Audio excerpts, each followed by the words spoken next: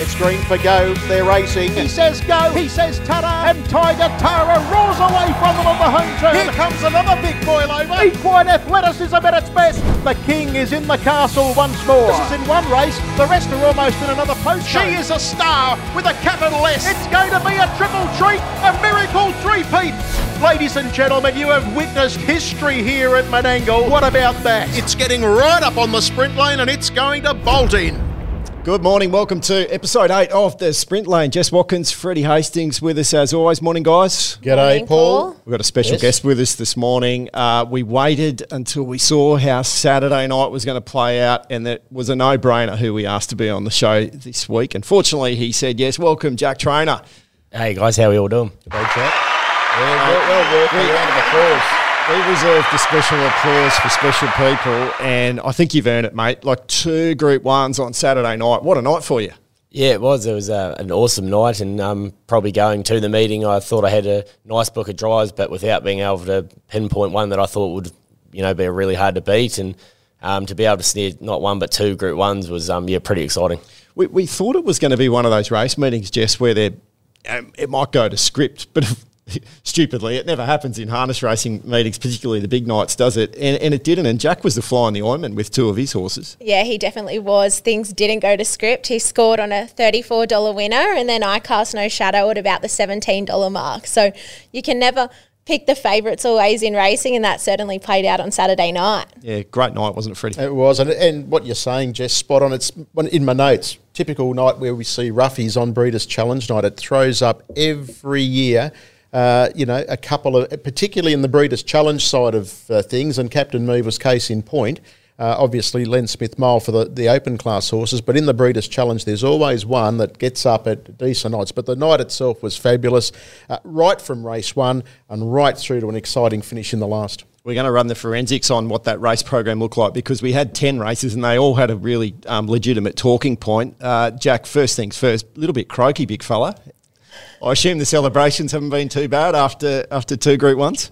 Yeah, I'm not going to lie. I'm just a little bit under the weather today. Obviously, with that last race being at 11 o'clock, I couldn't get out to celebrate on Saturday night, so had to get a little crew together, and we made the most of it and done it yesterday. So yeah, I'll do my best to keep up with his. I just might be a bit slow, that's all. I think it's outstanding that you're here. I was turning it up with Jack yesterday, and I sent him a text and said, mate, just do me a favour, turn up.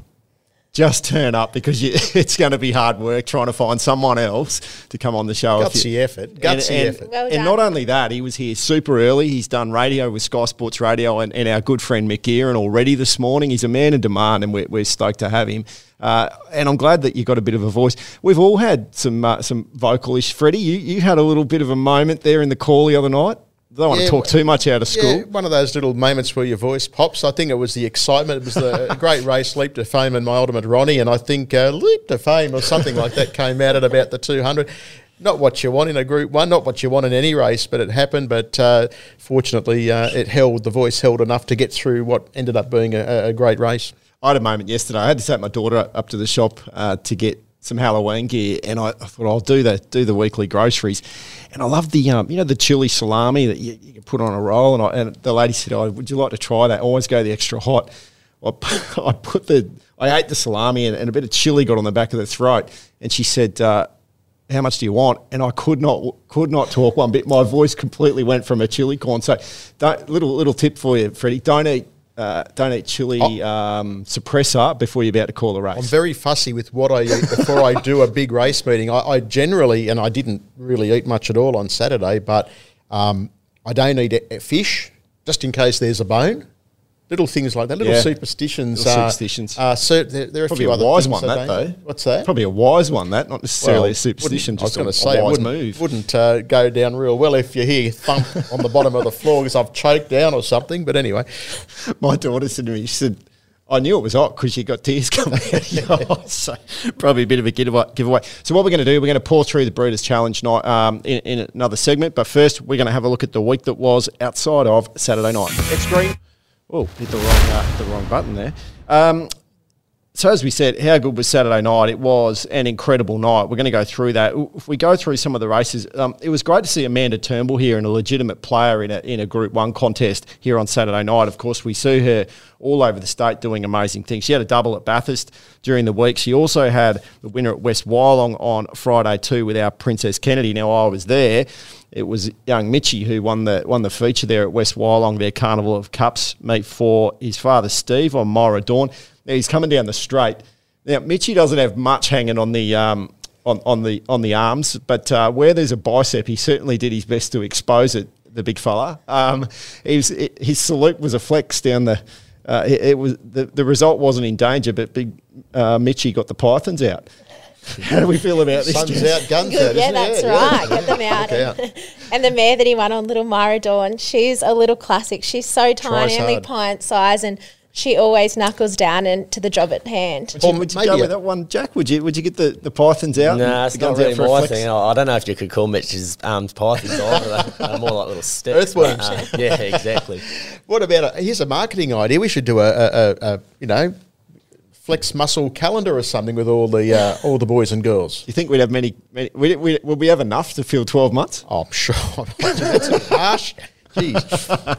I think Jack's playing possum. He's got the guns going. It was good from Mitch. We saw a great salute. I remember when we were on the trail of Steve Turnbull's 4,000 winners and Mitch managed to get that one and he really hammed it up and gave a really beautiful claim for the photographer that night. So well done, Mitch. Dougie Hewitt, he had a double at Parks on Friday. One that we mentioned in the podcast a few weeks ago after the first of the 2 Ugara meetings was a lady named Vanessa Bennett. Now, she had career number 1 at the age of 43. Well, she's come out and done career win number 2. She had a winner at Parks. Obviously, as I said, that first was at Ugara last month. So, well done to Vanessa. We love to see those little, they're not necessarily the massive milestones like the great man at the end of the table here tonight who is winning Group 1s, but they all mean something to the people in the industry, and I think it's important that we put a marker down for these achievements. So well done, Vanessa. Newcastle raced on Friday.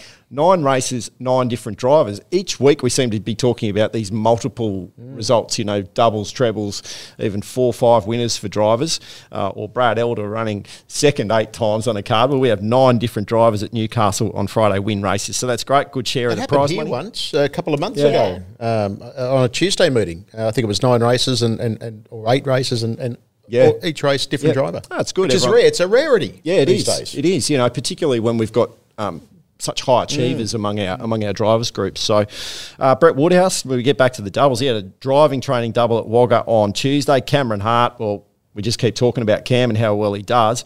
Not so much on the here at headquarters at Menangle, but at Penrith on Thursday he did have a treble there, and Robbie Morris had a double at Menangle on Tuesday after we did the show. So, we've had achievement going on, and that's what we like to see. But again, we've had lots of people, managing to get amongst it, Freddie. So, that's what we want. We've got great racing, and the more that the love is shared, the better. Absolutely. And look, you mentioned Vanessa. I mean, at the end of the day, those personal victories, winning 2 races in the space of a month now, that would mean so much to Vanessa. And it's those hobbyist trainer drivers that really keep things ticking over in the sport right across the state.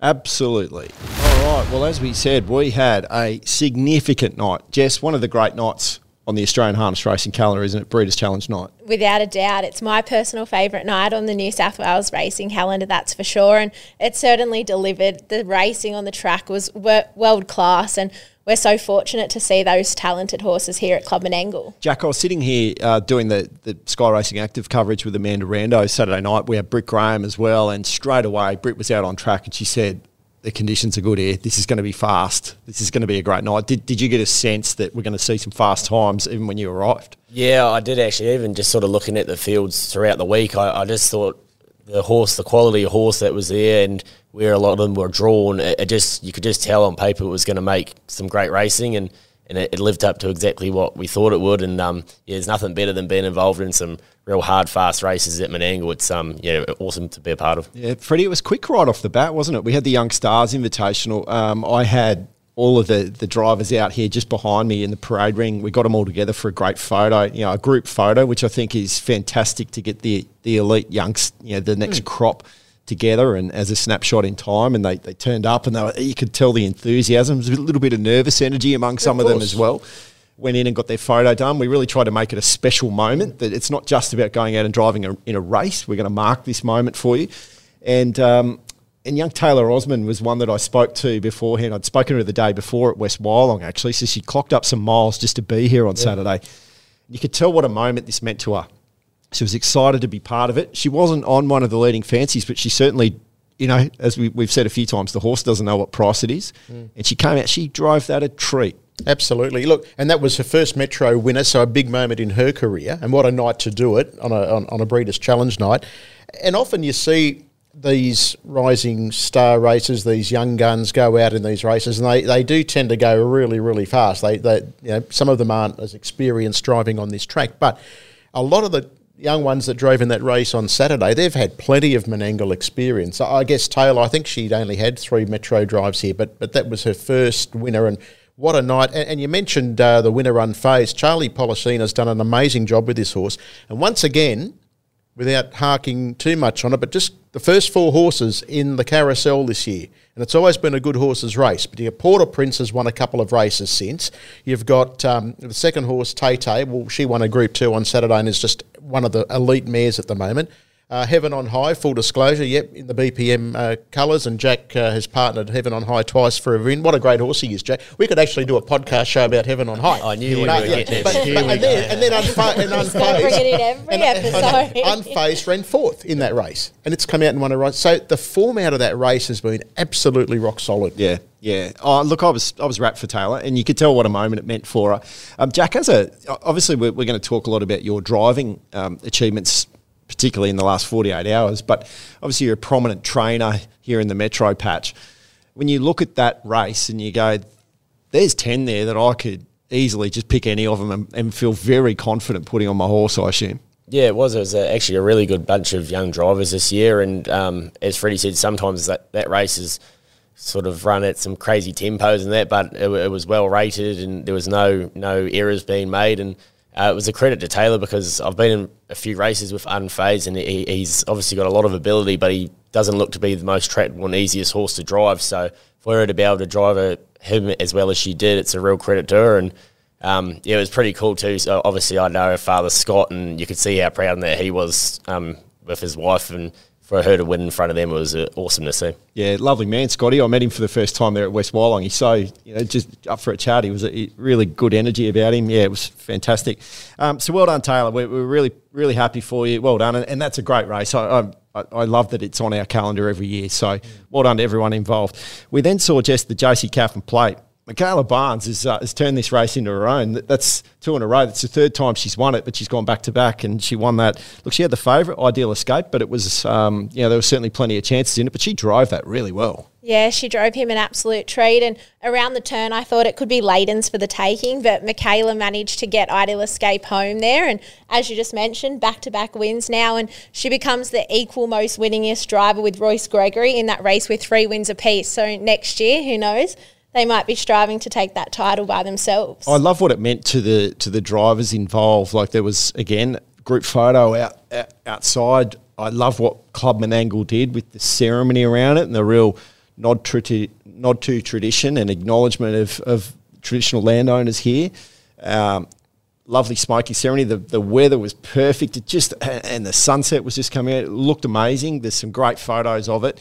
But the drivers really made it a special moment. They embraced the idea, and the colours, Freddie, they looked amazing. They did. Wonderful designs. As a race broadcaster, tough to call, I imagine. I've got to say, they at a distance, and that part of the night, the sun was low in the sky, and I've got to say, I was very reliant on a variety of things, including helmets, and trying to memorise helmets, and obviously trying to sneak a look at the saddle cloths.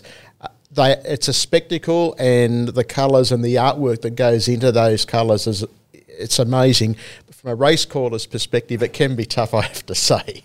Absolutely. So well done, Michaela. I think she's going to feel she's going to want to keep winning, but the more you keep winning, the harder it is to maintain the streak, I guess. So, or you could look at it the other way and think, well, she's going to be tough to beat because she just keeps winning. So anyway, in any case, well done, Michaela. It was a great result, and I love how happy she was that she managed to achieve that. Then we got to the Group 1. So race 3, Captain's Knock won this, Colts and Geldings for Brad Hewitt. Oh, I was sitting here with Amanda Reno right where we are now, and we had our eye on the screen. Obviously, we can't see it on the track. We're watching the live coverage on the screen, and straight away both of us went, oh no, Nathan Turnbull, we've better be the best. And his horse galloped. He had the second favourite going into the race, and it galloped in the score up, and we both just, our hearts sank for them. Not to take anything away from Brad Hewitt and the winner. It was an amazing performance, Captain's Knock, but the hard luck story. Yeah, Nathan Turnbull. Nathan and the owner Chris as well. I think the owner had come up from South Australia to watch Better Be the Best, and their hearts must have just sunk when he galloped at the start. But Nathan just rated him to absolute perfection after that early misdemeanor to settle him where he did, and just bought his time on the fence there. And as those runners kept popping off, he just kept plugging away there to get home and run second. I'd love to see what his last sectional was, but he's definitely a horse on the rise. Well, the winner went home 400 to the post, 26.9. Better Be the Best has gone ridiculous off the chart sectionals. It was a great drive by Brad. How do you pinch a 30.9 quarter in a Group 1? That for a second split after going 27.7, that blew me away for a start, and I thought then he'd be hard to beat. But when you consider that Better Be the Best ran it to 2.5 metres, and probably another 25 metres it wins the race. Best thing I saw all week, I'll tell you later what it is, but I'll give you a clue. It's the best thing I saw beaten all week. Yeah. Yeah. It was just the most amazing performance. And it's very hard. And I had Brad Hewitt on Sydney radio yesterday, and I said to him, look, it's very hard when you win a Group 1. You do not want to take anything away, one iota away from the achievement. And that horse is a real tradesman, Captain's Knock. He's just a professional. But, gee, it was hard to ignore the run of Better Be the Best. Yeah. What's that like? I mean, horses are so unpredictable, Jack. You can do all the work, all the lead up, prep them to a tee, and then that happens. Yeah, it can be a cruel sport, that's for sure. And obviously you don't wish it on anyone in any race, let alone probably one of the biggest races of Nathan's career. And he obviously had the horse trained to the minute and in great order, and for that to happen, you can only feel disappointed for him. And Captain's Knock's a horse that I absolutely love. I've loved him from the start. He's a beautiful pacer. He's a beautiful type of horse, and it probably just takes a little bit of the gloss off his win because everyone's talking about the second horse. But it was also awesome for Brad Hewitt to be able to get that horse to win that race as well. He said in the interview with Britt after the race, he said, I wasn't sure where Better Be the Best was, and then I was talking to Nathan, and he said, no, I galloped, I was out of it. But, geez, he wasn't out of it by much. No. And I saw Nathan later in the night, and I just shook my head, and he looked at me, he said, Freddie, I don't know whether to be ecstatic at the run or cry about the run. You know, it's just one of those bittersweet moments for him because he knows how enormous the horse went. Got a feel for him, but yeah, you can't take anything away from Captain's Knock, and I think from memory that's Brad's fourth Group 1 driving win and his third training win at Group 1 level. Yep. And and another one for the Triple Play Syndicate. Yep. The Jared Croker leads up, but we had some of the connections of Captain's Knock here. Yeah, Tommy they were Berry enjoying was that. here in Tommy the crowd. Berry, Sam Williams were here on course, and I think Sam actually picked Tommy up in the celebrations in the excitement of the moment. So that was pretty cool to see as well. Fantastic. Well done, guys. Group 1s are a major moment in anyone's life involved in this industry, so well done. And again, please don't think that we're taking anything away from the winner, Captain's Knock, with that. Look, Captain Me then, Jack. Wow, this must be nice to talk about, to reflect on. I mean, we're just less than 48 hours since that happened. So you've had time to think back on it. Captain Me was so good in the heat early, and probably I said to Amanda in the coverage that maybe the answer was right in front of us all along. We just kept trying to find a reason why it couldn't win, but on the biggest stage it came out and did the business. Yeah, that's right. She obviously her win in the heat to beat Madrid was super, and probably from that run they probably thought that Madrid was hitting the wheels and probably brought herself undone a little bit. But she probably just hadn't showed her best form at Menangle like she had on the smaller tracks. That's probably why she sort of drifted in the market. And to be honest, I could sit here and lie and say I was confident and I thought I could win, but really it was sort of hard to try and work out we'll see a scenario where I did beat a horse like Steno or Madrid. So I definitely thought she was a good place chance with the right run, and pleasantly surprised she just went a bit better. Yeah. What do you think? Did the draw hurt Madrid, or maybe Madrid was just maybe at the end of a campaign? At the end of the day, when you draw out there on a Group 1, you're always up against it. I've got to pay tribute to Jack Butt, and he deflected nicely there, but I thought his drive to find the position he found with Captain Me. You've done a great job with her, Jack. I mean, she was always nice filly. She won the Oaks at Bankstown, and since then she just seemed to have really stepped up, and she's found a degree of toughness. Would that be fair to say? She's found this tougher, whether it's mental as well as a bit of physical attribute? Yeah, she has. She's been quite frustrating. I've sort of, from the minute I've had her, I've always said to her owner, Mick Harvey, that she's got massive ability and she'll follow all day, but I just couldn't get her to pull out and chase horses, and we sort of run out of options, and me and Jack Brown sort of put our heads together, and we thought we'd just try a set of block eyes with holes in it, and it's the only thing we've changed. It's just made a hell of a difference, and it's just been the making of her. She just a simple gear change on her head, and now you pull her out and she really digs deep, and she's a lot more tractable. So I just wish I had them on her about 8 months ago. Was there a moment in the race, Jack, because obviously Steno got out in front and probably looked pretty difficult to run down until probably just in the closing stages, Steno, probably just folded up a little bit. Was there at what point in the race did you think, I'm a chance here?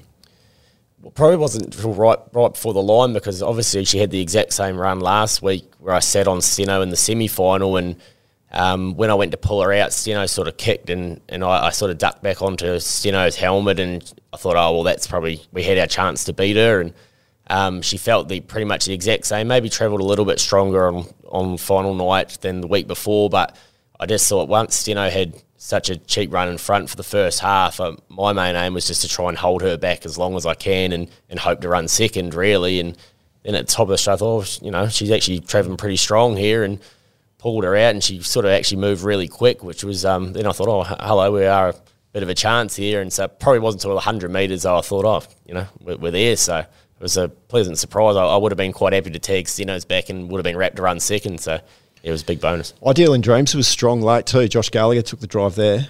Yeah, a massive run there. My black booker last week, just to note as well, just getting beat by Jack. Can we have a round of applause for please? Well done, Tess. Credit where it's due. She was absolutely massive, and she's blue eligible as well, being by Warrawee Needy. She won the race last year when she was trained and driven by David Druitt. So who knows, maybe in 2 weeks' time that could be her race there. She might get that Group 1. Could you see Ideal in Dreams coming?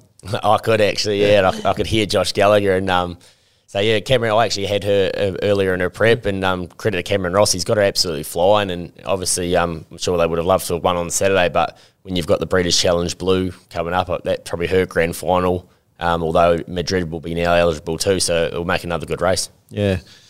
So just to come back to that point, how do we reflect on Madrid? I know we mentioned the draw, Freddie. Was it as simple as that that the chances of winning were gone pretty early in that race, and therefore the result, we could probably just put a line through it? She was beaten, a length and probably two and a half lengths, bit over 9 metres. She's too good to ride off, and reverse some draws, bring her inside a few horses, could have been a different result.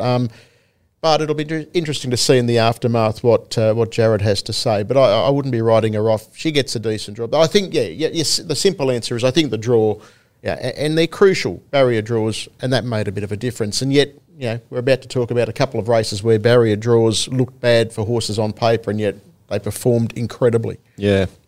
Well, the main one that applied to was probably Leap to Fame. Drew out wide, and that was jaw-dropping stuff from Leap to Fame, Fred. It must have been I know we've talked about the excitement through the call, but it must have been a pleasure to call and a moment in your career that you'll go, wow, I was here and I got to put the soundtrack down to that one. Yeah, look, it's a privilege, my job.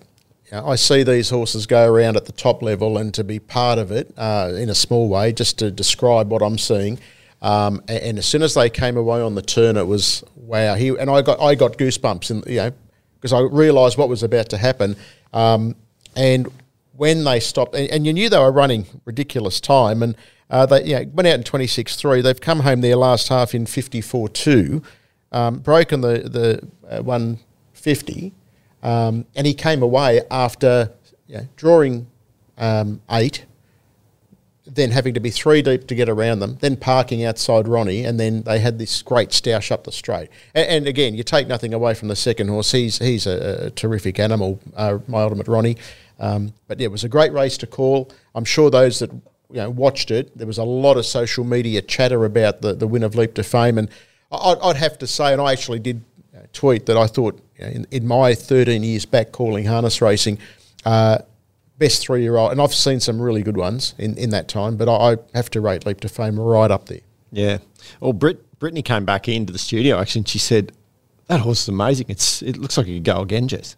Yeah, he's just absolutely incredible, that horse. He's probably going to be a horse we're going to be talking about for a long time. To think to win 3 derbies in a season is just incredible, but to do what he did here on Saturday night and the way he did it, he definitely leapt to fame there. You were out there on track, like actually on the track. How was it? Leap to Fame came past. It's just unreal to see him. And the week before, I got up right close as he was returning into scale, and Grant's just so humble about it as well, that he has potentially the best horse in the country right there in his care. And he's so managed well, isn't he, this horse? He's managed him really well. Yeah, he has every target they've had this season, him and Kevin and Kay Seymour, they've just absolutely nailed it and come away with the trophies. So I can't wait to see him come back as a 4-year-old. And, of course, we've heard him talk about as a top chance for the Eureka. And I think after that run on Saturday, with the Eureka run here, he definitely has to be at this stage in time. Jack, it was the race that most people were most excited about seeing, that 3-year-old Colts and Geldings final. And no matter where you looked, everyone kept trying to find a reason why Leap to Fame wouldn't win. And yet the market was firmly in his corner. I think he ended up at $1.33. He was sort of fluctuating around that $1.50 to $1.30 line. We were watching it in the last few minutes before they went.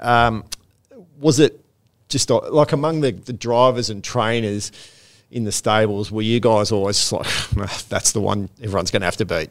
Yeah, I think so. And with these good horses, they just always find a way to win. Even, they can pull you out of a bad spot or a bad draw, and he just done exactly that. And, not many horses could have done what he done on Saturday night, and it's probably one of the biggest runs I've seen to make a mid-race move in a sub-150 mile. It's just unheard of. You don't really see that happening anywhere in the world, really, and for him to pull away in the end, he's just a great horse, and he just has that will to win. Okay. Well, Leap to Fame, as you said, did draw wide. One that drew even wider was Major Delight in the 2-year-old fillies final. And again, this is another one where on the back of the draw, we kept looking for reasons why Major Delight wouldn't win, and it was Peaceful that went round as the market elect. This was incredible for Major Delight. Now, one of the things that people kept referring to from the semi-final win was, look at the ears pricked on this horse. It's it's in such fine fiddle. Well, we saw it again the other night, Fred, and it was just a remarkable performance from, I think, one of the most exciting emerging stars of Australian racing. That was just breathtaking. She's 6 from 6 now. Her last half, 54-6, sitting parked. Outside of very, very, let's take nothing away, Peaceful's a very, very talented filly. So, and just by the by, 1 all, Jess, because I did. Applause to Freddie there. I was going to say, solid with Major Delight. I was in the Peaceful pair. I thought you were going to belt me up a couple of weeks ago. But, look, she's unbelievable. And just in the right camp to just exceed and excel from here. I thought it was an outstanding performance. She won by 5.6 going away.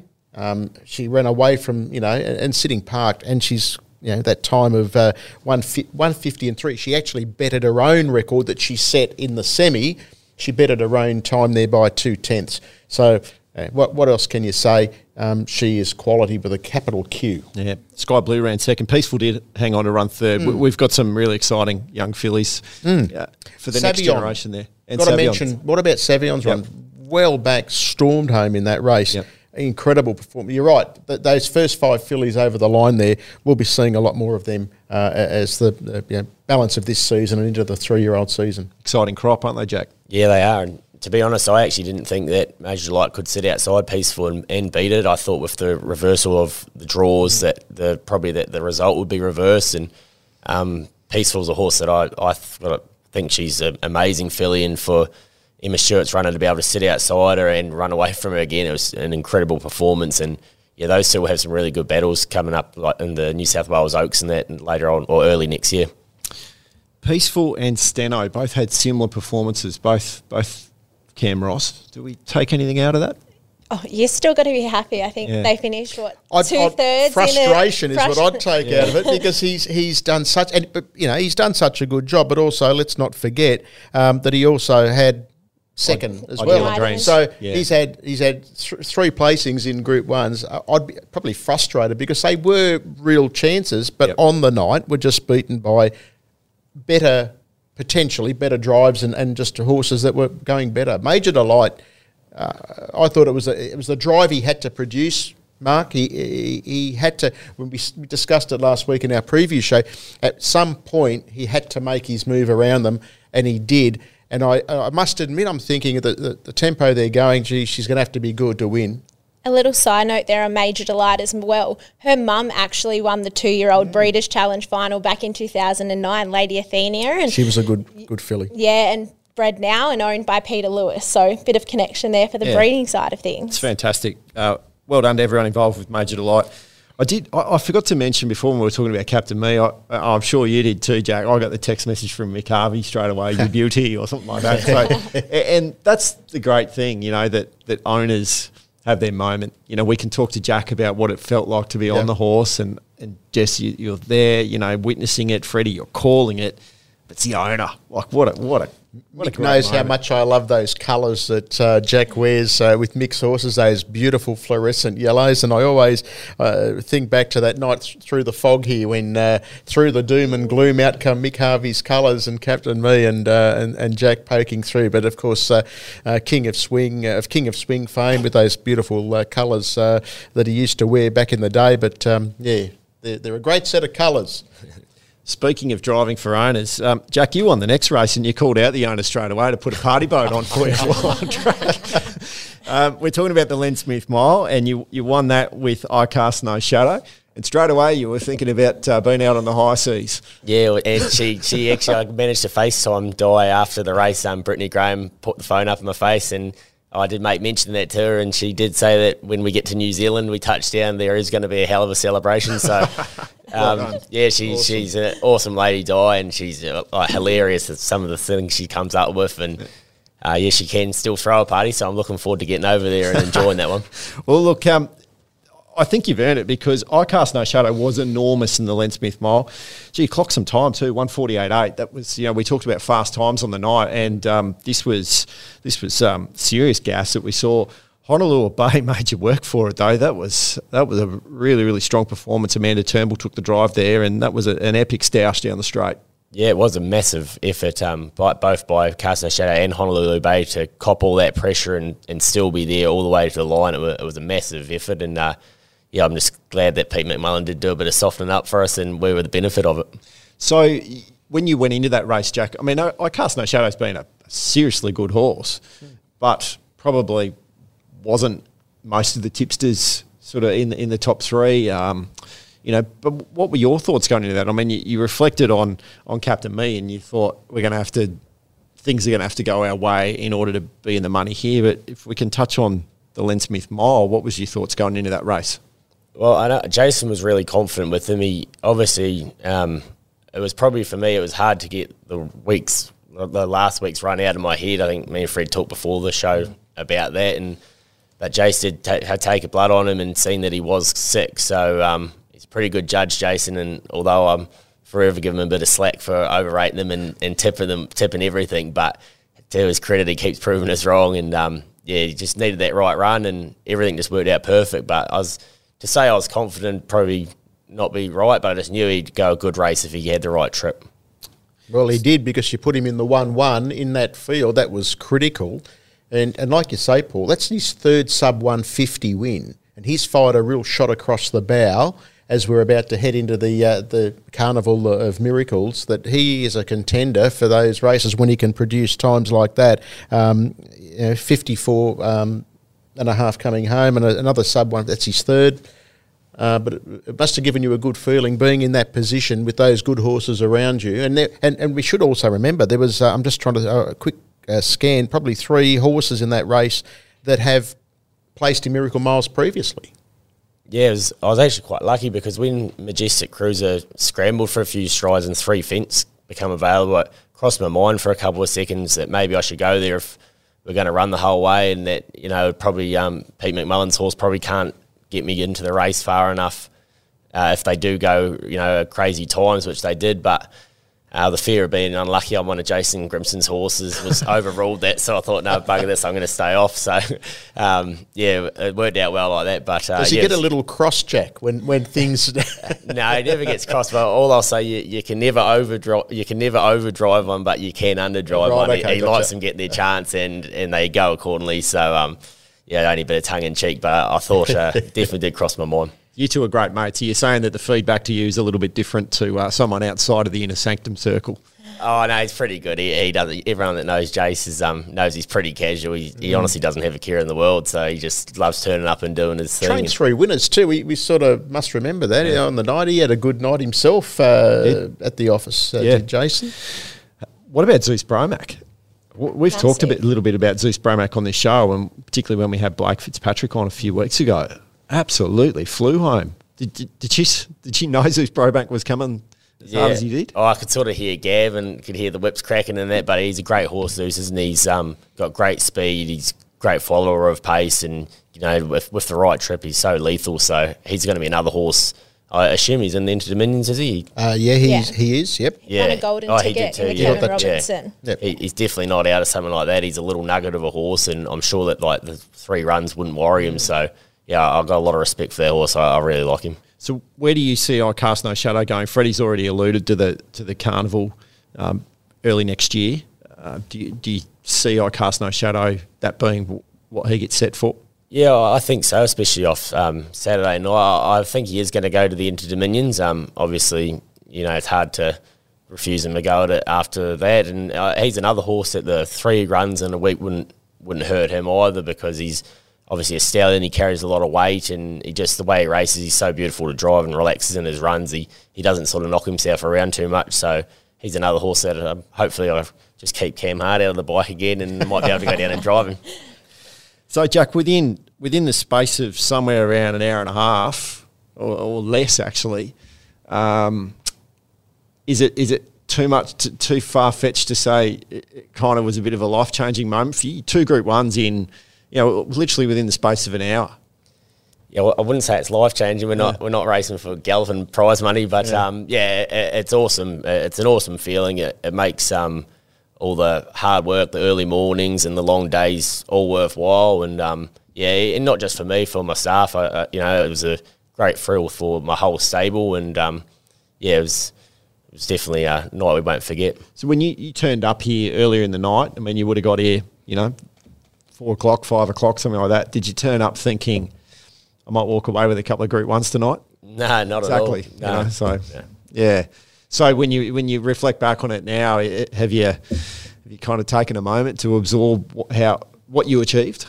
Yeah, so probably it sort of normally just sinks in the next day more than anything. I suppose when straight after the races, you're getting a lot of texts and calls, and the adrenaline's still quite high, and everything's sort of happening 100 miles an hour, and then it's not till the next morning when you sort of, on your own and just can sit back and reflect and watch the replays and see a bit of the social media stuff, and that's when you sort of think, well, that was a great night, and that's what it's all about. So, yeah, it definitely has sunk in now.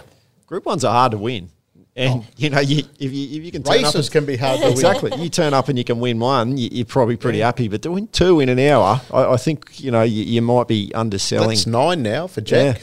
Yeah. 9 Group 1s as a driver, so pretty special. And plenty more to come. And 2 on the one night, that's even better.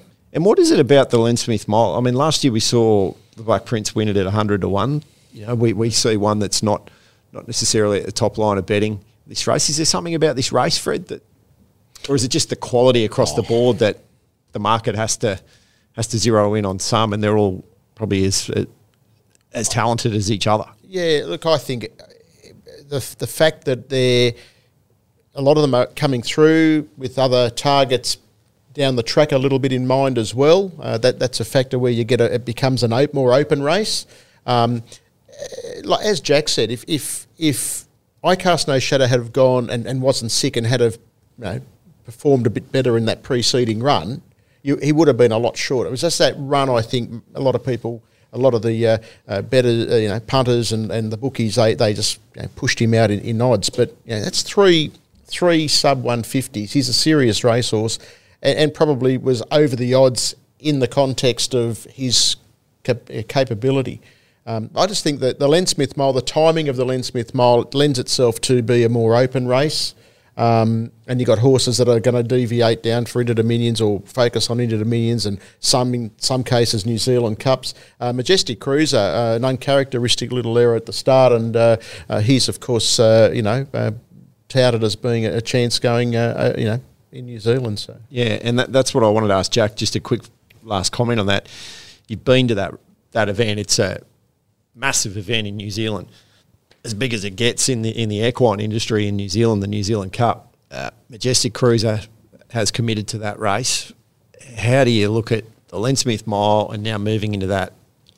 Yeah, well, it'd be fair to say he probably hasn't had the best preparation going into a New Zealand Cup, but it's also so hard. Like, it's hard to get a guide on how he really went on Saturday, because obviously you can't afford to make any errors when they're going 148. Even though he got down quite quick and still had a good run, you just can't do it. Whether it knocks their confidence or it just it completely changes the way that they feel. So it's probably, like I said, it's fair to say he's probably not going in with the ideal prep, Jace. But one thing I've learned is you definitely can't count him out. And if any trainer can pull something off like that, it's definitely him and that horse. So yeah, I'm obviously going over to cheer them on, and hopefully you can pull it off. Yeah, and an entire state here in New South Wales will be cheering them on from afar. He was only beaten 2 lengths, 8 metres. Yeah. But, given the nature of the race and the times they've run, I wouldn't say he's not without a hope over there. He's a good horse, and a Miracle Mile place getter. Let's hope he travels well and all goes to plan. And like I said, the entire state will be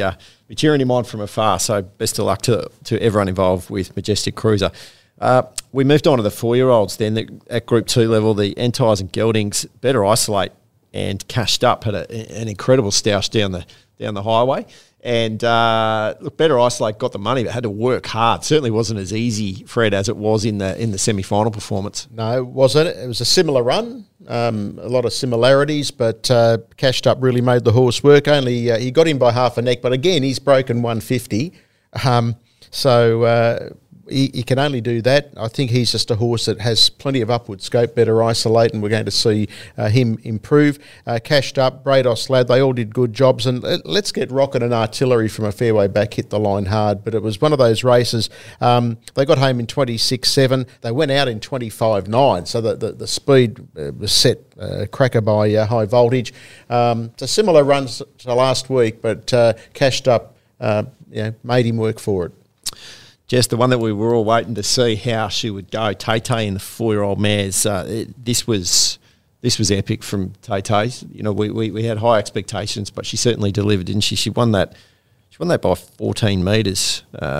We'll touch on Jack at the runner-up with Orchid Stride in a moment, but Tay-Tay was super impressive. She was. As Freddie spoke about earlier in the show, she's one of the top mares going around at the moment, and she was super impressive here on Saturday night. And there was a blank space next to the 2022 honour roll, and Tay-Tay got her name in there. Nice. I think I ran out of puns, Tay-Tay puns, the other night on the coverage. But I threw one in the call over everyone's head. Oh, no, we got it. Oh, you got it. Just ignoring it, choosing to ignore it. Okay, no. Thank you. Jack, you talked about Majestic Cruiser before, saying you can't afford any mistakes in a race where they're going that quick. I assume in that race, it was probably, I can't afford any mistakes if I'm going to beat Tay-Tay. There were no mistakes. She was just too good. Yeah, that's right. She's a really good mare, Tay-Tay. She's got great speed. She's strong. She just ticks all the boxes. And I thought that to give my mare her best chance at earning the best possible check and best possible run for her was to sit on Tay and try and hold on to her back as long as we can. And I think that I don't think Cam even moved a muscle on her, and she broke 26 for her last quarter on the bit. So yeah, I was really happy to run second with awkward stride. She's done a great job and just run into one better. You loomed, like you sat on her back there, and was there a moment where you thought, all right, if I go now, I might get past? Yeah, I was trying to stay in it for as long as I could, and the minute that I tipped my mare out, that's when Tay accelerated and I sort of lost ground. But yeah, maybe at the top of the straight there was a slight inkling. I thought, she's travelling pretty good here, but just credit to Tay. She's just a better mare. Fred, that's been the trademark of Tay through this series, hasn't it? That when Cam says let's go, she has got that sharp turn of foot, and that's acceleration. She showed it in different ways. She chased. Absolutely, she chased in the qualifier. A bit like Braveview Kelly. Yep. She comes from behind, can lead. But what I liked about her, he gave her a bit of rein. She took off, put you away at about the 150, and you talked about biceps earlier. Cam. He fair dinkum. You could see he had such a big hold on her. She could have won. I think she won by 14, was it? Yeah. 14. Could have probably won by 20 if he wanted. He just had such a tight hold, and she's got home in 25-7. Like as Jack said, breaking 26 home. I think that the last quarter record's 25-3 or something like that. And he fair dinkum had her under an absolute vice-like grip. It was incredible. And she's, like we talked about the mares earlier, the calibre of mares that we've got, coming up in some of the features is just ridiculously incredible. Best I think I've seen. Do you know if Grimo's got any major plans for Tay?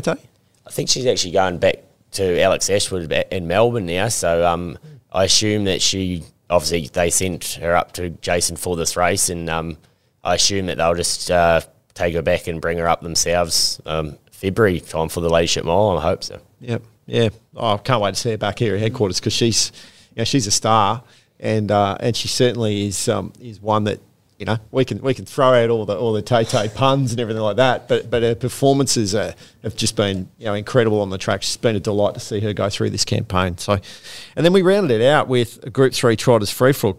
Caligula broke. Naughty boy.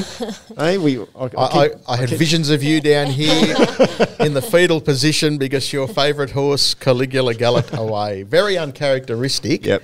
And, once that happened, he was an old-time waltzer, couldn't get into the race. And for the birthday boy, David Morris produced a perler with Van Sank. Yeah, that was a good performance. Like it was a night where we saw swoopers come along and hit the line hard, and that's how we ended it too, Jess. Yeah, it was such a good battle up the straight with Outer Barron Crescent. You didn't know which one was going to get there, but Van Sank just got it on the line, and I saw Shannon Price. I was watching up from the media room, and Shannon Price and her team around her were absolutely ecstatic to get the win, and while they're campaigning down here in New South Wales, so congratulations to them. So we can take a breath. We've had 2 months of Breeders' Challenge. We started in the first couple of days of September. We're now at the last day of October. We've been through a wonderful campaign. We knew it was going to be. We hoped, and it certainly delivered. And those fields that we saw on finals night were probably almost fields that if we could have wished up a dream list, before the series started, who's going to qualify and be in those Group 1 finals.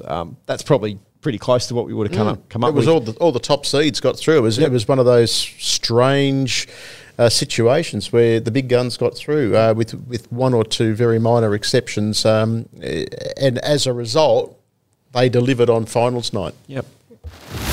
Well, it's probably a perfect segue into the best thing we saw this week, because for me it was to see that the standard of performance here at headquarters was unreal. The other one that I was going to reflect on was around seeing West Wyalong have its Carnival Cups Day. They had a bit of a fashions in the field theme going on, so we saw some people make an effort there, but the stables were full, and the smiles on people's faces, and the participation of names that have become luminaries around the Riverina and the Western Districts area were all there at West Wyalong on Friday afternoon for their Carnival Cups meet. The program moves on to Griffith now. We've got a couple of weeks till we're in Griffith, but Griffith do race this week. They've got the first of their races, so plenty plenty to probably reflect on as best things we saw this week. What was yours, Jess? Yeah, mine was just the racing as a whole here on Saturday night. From all the Group 1 events to the Young Guns to the JC Cap and Plate, you were spoilt for choice as a racing fan, and it really delivered. There were so many records that tumbled here, and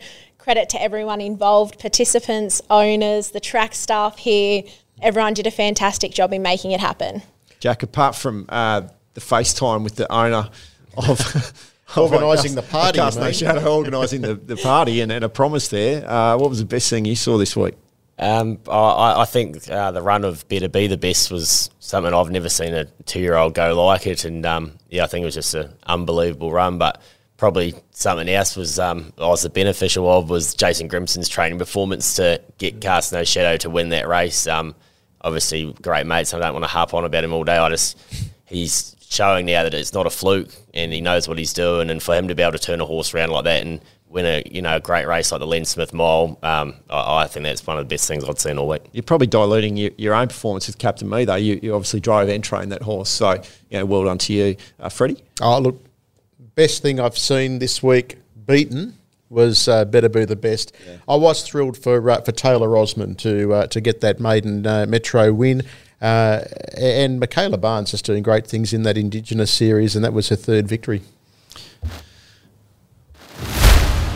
Well, Jack, it's great to have you on the show. I think you got a really interesting story about. It's great to see you perform on the track, and you're just part of the framework here now, and you're part of the furniture.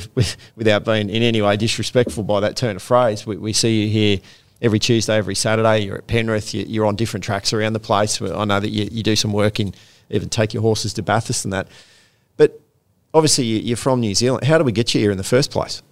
I actually come over must have been about 10 years ago for a job with Shane Tritton just before Lauren lost her junior claim. I just jumped to that opportunity when I heard he was looking for a junior driver, and I haven't been home since. And so how does that start? It's not as easy as just picking up the phone and saying, "Hi, I'm this bloke named Jack Trainor and I want to come over." How does the lead up to that happen? Well, it was actually through Mark Jones actually organised that, who in turn 10 years later has been a massive part of my training career as well, obviously handing me over my best mare at Stylish Memphis. So all that many years ago he was friends with Shane Tritton, and he actually sort of said to me, would you consider it? And he done all the talking and jacked it all up, and just jumped on a plane with 3 suitcases, which is really hard to manage, and come straight over. So you get here and you spent time with obviously the Trittons are doing great things over in the States at the moment. What was that? Was that learning curve so steep that it's got you to where you are now, initially? Yeah, I think so. It definitely taught me how to work, I know that. But I spent a year there, and probably just breaking out in New Zealand and, just having to fend for yourself a bit over here at a young age, and that probably just helped you grow up pretty quick. And I definitely had to work for everything in Newcastle, and but it obviously opened up the door to getting a job up in Sydney, closer to Menangle, and that's where it all snowballed from there. You've worked for some of the biggest names in racing, as you just mentioned, Shane and Lauren Tritton, Crandall Getty, Kevy Peugeot, Blake Fitzpatrick, and you're now heavily involved in the training side of things. Have you adapted any of their training methods to now how you train your own team today? Yep, definitely. I've that's the best part of being able to work for so many great trainers, is I've just been able to see so many different ways of doing things, and now my job was just to take what I think is the best out of all of those people's training methods and try and put my own little twist on it or do it in my own way. And I'm just very grateful that I've been able to have such good experience and had such great mentors that have obviously been the making of me and helped me get to where I am. What was the catalyst to make the decision to train? You, as Jess said, you've worked with some great people, but what was the moment where you said, I don't just want to drive in races, I also want to be hands-on with the horses? What triggered that? Well, I've always sort of really enjoyed looking after the horses, even if it was going away with good horses for other trainers and that. Even though you're doing as they ask, I've always just loved looking after horses and putting time into them and care into them. So it's sort of always been there. Probably a little bit of it was probably just seeing, obviously, my good mate Jason doing what he was doing and how easy it was just to be able to get started at the Menangle Training Centre. So He'd probably give me a bit of motivation and give me a bit of a push that, you know, he can do it, well, we can both do it. So, yeah, definitely a bit of credit to him too. And you have set yourself up there at the training centre, haven't you? Yeah, we have, yeah. So, obviously when I left Blake's would have been about 2 years ago, I literally had one horse and one set of hobbles, and I've got too many horses and heaps How many? of hobbles. How many are you working? We've actually turned to quite a few out. I've only got 13 in work at the moment, which is the lowest number I've been for probably over a year. So we were up to about 25 there, and just wasn't really enjoying it as much, and felt like I probably wasn't doing the best job that I could with all of them. So we just cut back the numbers a bit and trying to focus on the quality a bit more than the quantity. And really enjoying just doing a smaller number at the moment. So I saw something that you did. You did a video going back a few months ago, and you talked about the benefits of the training centre, and you know, obviously property's expensive, and we're in a whole new world, and it allows the opportunity for a startup operation like yourself to be able to go in and, you know, bring your horses in and run a whole complete operation, doesn't it? Yeah, it does. It's a game changer for us, and not only is it just it's not just a place to start, but it's just the facilities are next level. We've got water walkers, treadmills, access to 3 different tracks, indoor, outdoor boxes. So not only are you getting a good start by having a place to be, but you're also in a world-class facility as well. So just gives you every opportunity to make it and get started. You mentioned Stylish Memphis before. Can you give us an update on where she's at? I don't actually really know too much about her. I spoke to Mark a couple of times, and she sort of had a bit of a checkered prep as well. She trialled well her first trial, then she was disappointing her next, and I actually just noticed she was scratched out of today at Kaikoura, so I'm not too sure what's going on there, but still have my fingers and toes crossed that she is going to come over and hopefully try and defend that title one more time. But, nothing official. You love her, don't you? I do. Yeah. What is it about Stylish Memphis that you're so endeared to? Oh, she's obviously she just fast-forwarded my training career, so probably by 5 or so years. I just be able to get a mare like her put on your lap 6 months into training. It probably just showed people that if, you can manage her, or if, people, Mark Jones and Wayne Higgs, entrust them with a mare of her quality, then it allowed other people to put trust in me with their horses too. So I think that's the main thing. Like, she's a lovely mare to have around, and obviously she's won a couple of really good races now, but I think just how much she's done for my career as a single horse, that's probably what makes me love her so much. All right. Well, when you start winning big races, Jack, the phone starts ringing a bit more, and people take a bit more notice of your ability. Your ability's always been there, but people start to notice it a bit more when you're winning those big races. You got something on your radar that you'd love to be part of and be winning? The Miracle Mile is the race for me. I don't know, it's just something about it, the fast race, and obviously I was lucky enough to be a part of that race with Stylish Memphis, and yeah, it's just like as a driver, I know when I was warming up, it was just sort of like a real eerie feeling when you're out on the track and the national anthem that's playing, and probably the Miracle Mile is the race that I'd love to win. Yeah, okay. Well, mate, it is great to have you here. Hey, I stressed that at the top of the show, that was the key criteria. Jack, just make sure you turn up today. And as I said, he's here early. He's star performer. Super diligent, and he's done a bit of media today, and it's been super well-deserved too, because your performances the other night, as you said, it mightn't be life-changing, but it certainly can be a defining moment in your life, and I think you achieved that. And like we said, to get one Group 1, you'd walk away a very content participant, I would have thought, but to get 2 within the space of an hour, that's pinch me stuff. So, well done. Well done. Congratulations.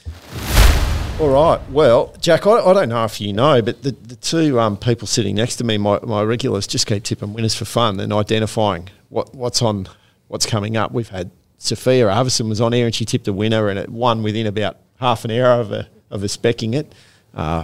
Blake mentioned Caligula back to the mile, and he came out and won it that following Saturday. Yep. So the premise on that is the pressure's on, mate. You got to. The listeners tune in. I think, if not so much for the chat, which I'm sure they tune in today, they want to know what the mail is.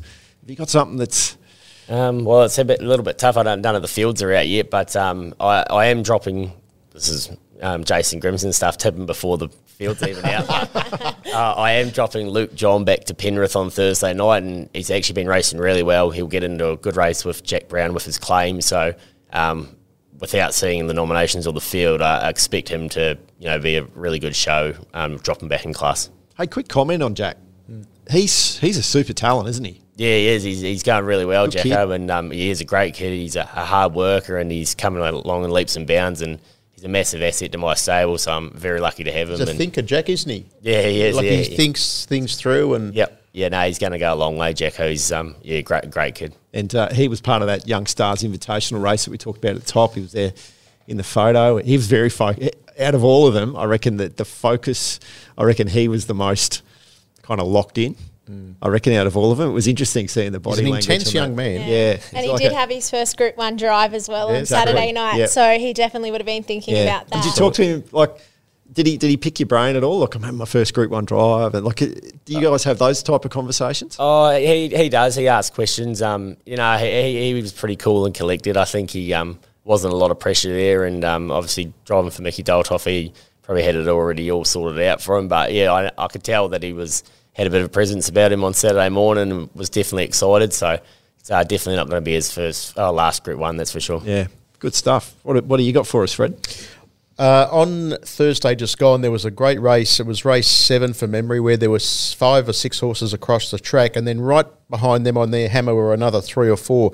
Panacea Seal goes well at Penrith, was beaten 6 metres, and Cam drove nowhere to go at all for the horse, and I think in an easy race at Penrith with a decent draw, Panacea Seal is worth following. Okay, good stuff, Jess. I'm heading back down to Riverina Paceway last Tuesday. A 2-year-old for Bruce Harpley by the name of Sporting Rage. It was really luckless in the run, but it hit the line in a 26.9 last quarter, so I definitely think it's one to follow. All right, well, you've both been on fire with these, so good luck to the punters out there if you're following in Fred, Jess, and, of course, Luke John. Luke John at Penrith on Thursday. Keep an eye out for that.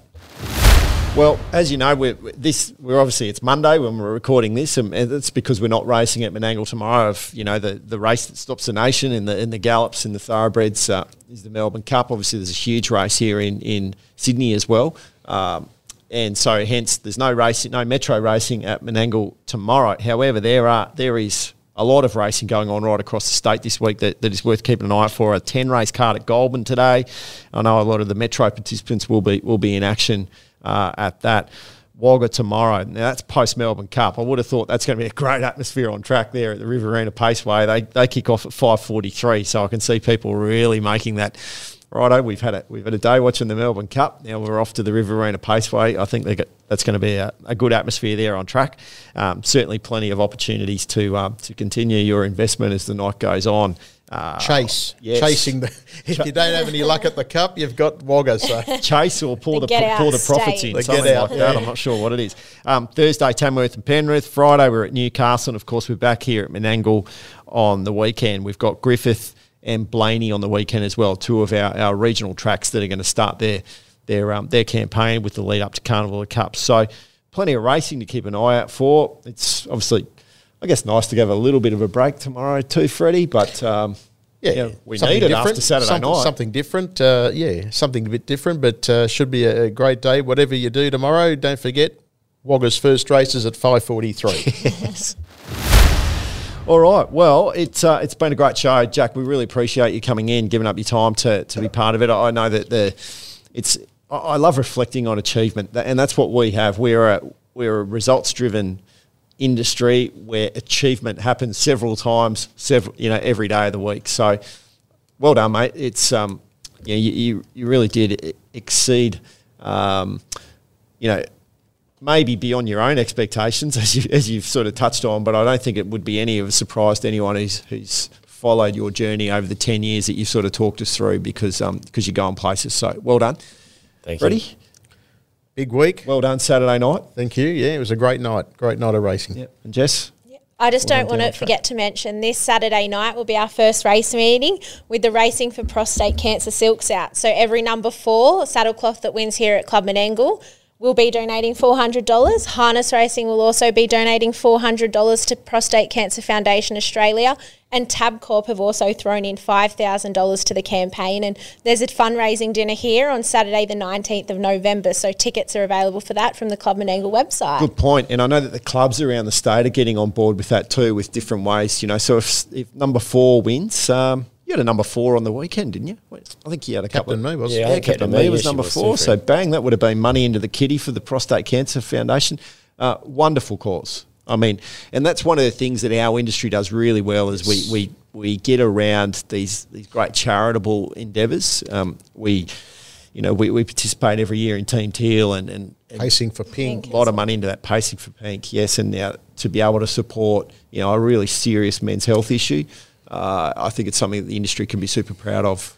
Led by Harness Racing New South Wales Club and Angle and Tabcorp, with our clubs now coming on board. So, Jack, if you're number 4, keep that in the back of your mind that you're racing for a much grander cause. Oh, that's what, yeah, Casto Shadow was 4 as well, wasn't it? Yeah, I think so. I'm just trying to think. Yeah, it was. We should have started We the should have campaign a started couple the of nights week ago. before. Harness Yeah. Racing, they can throw that in, surely. Come on, John.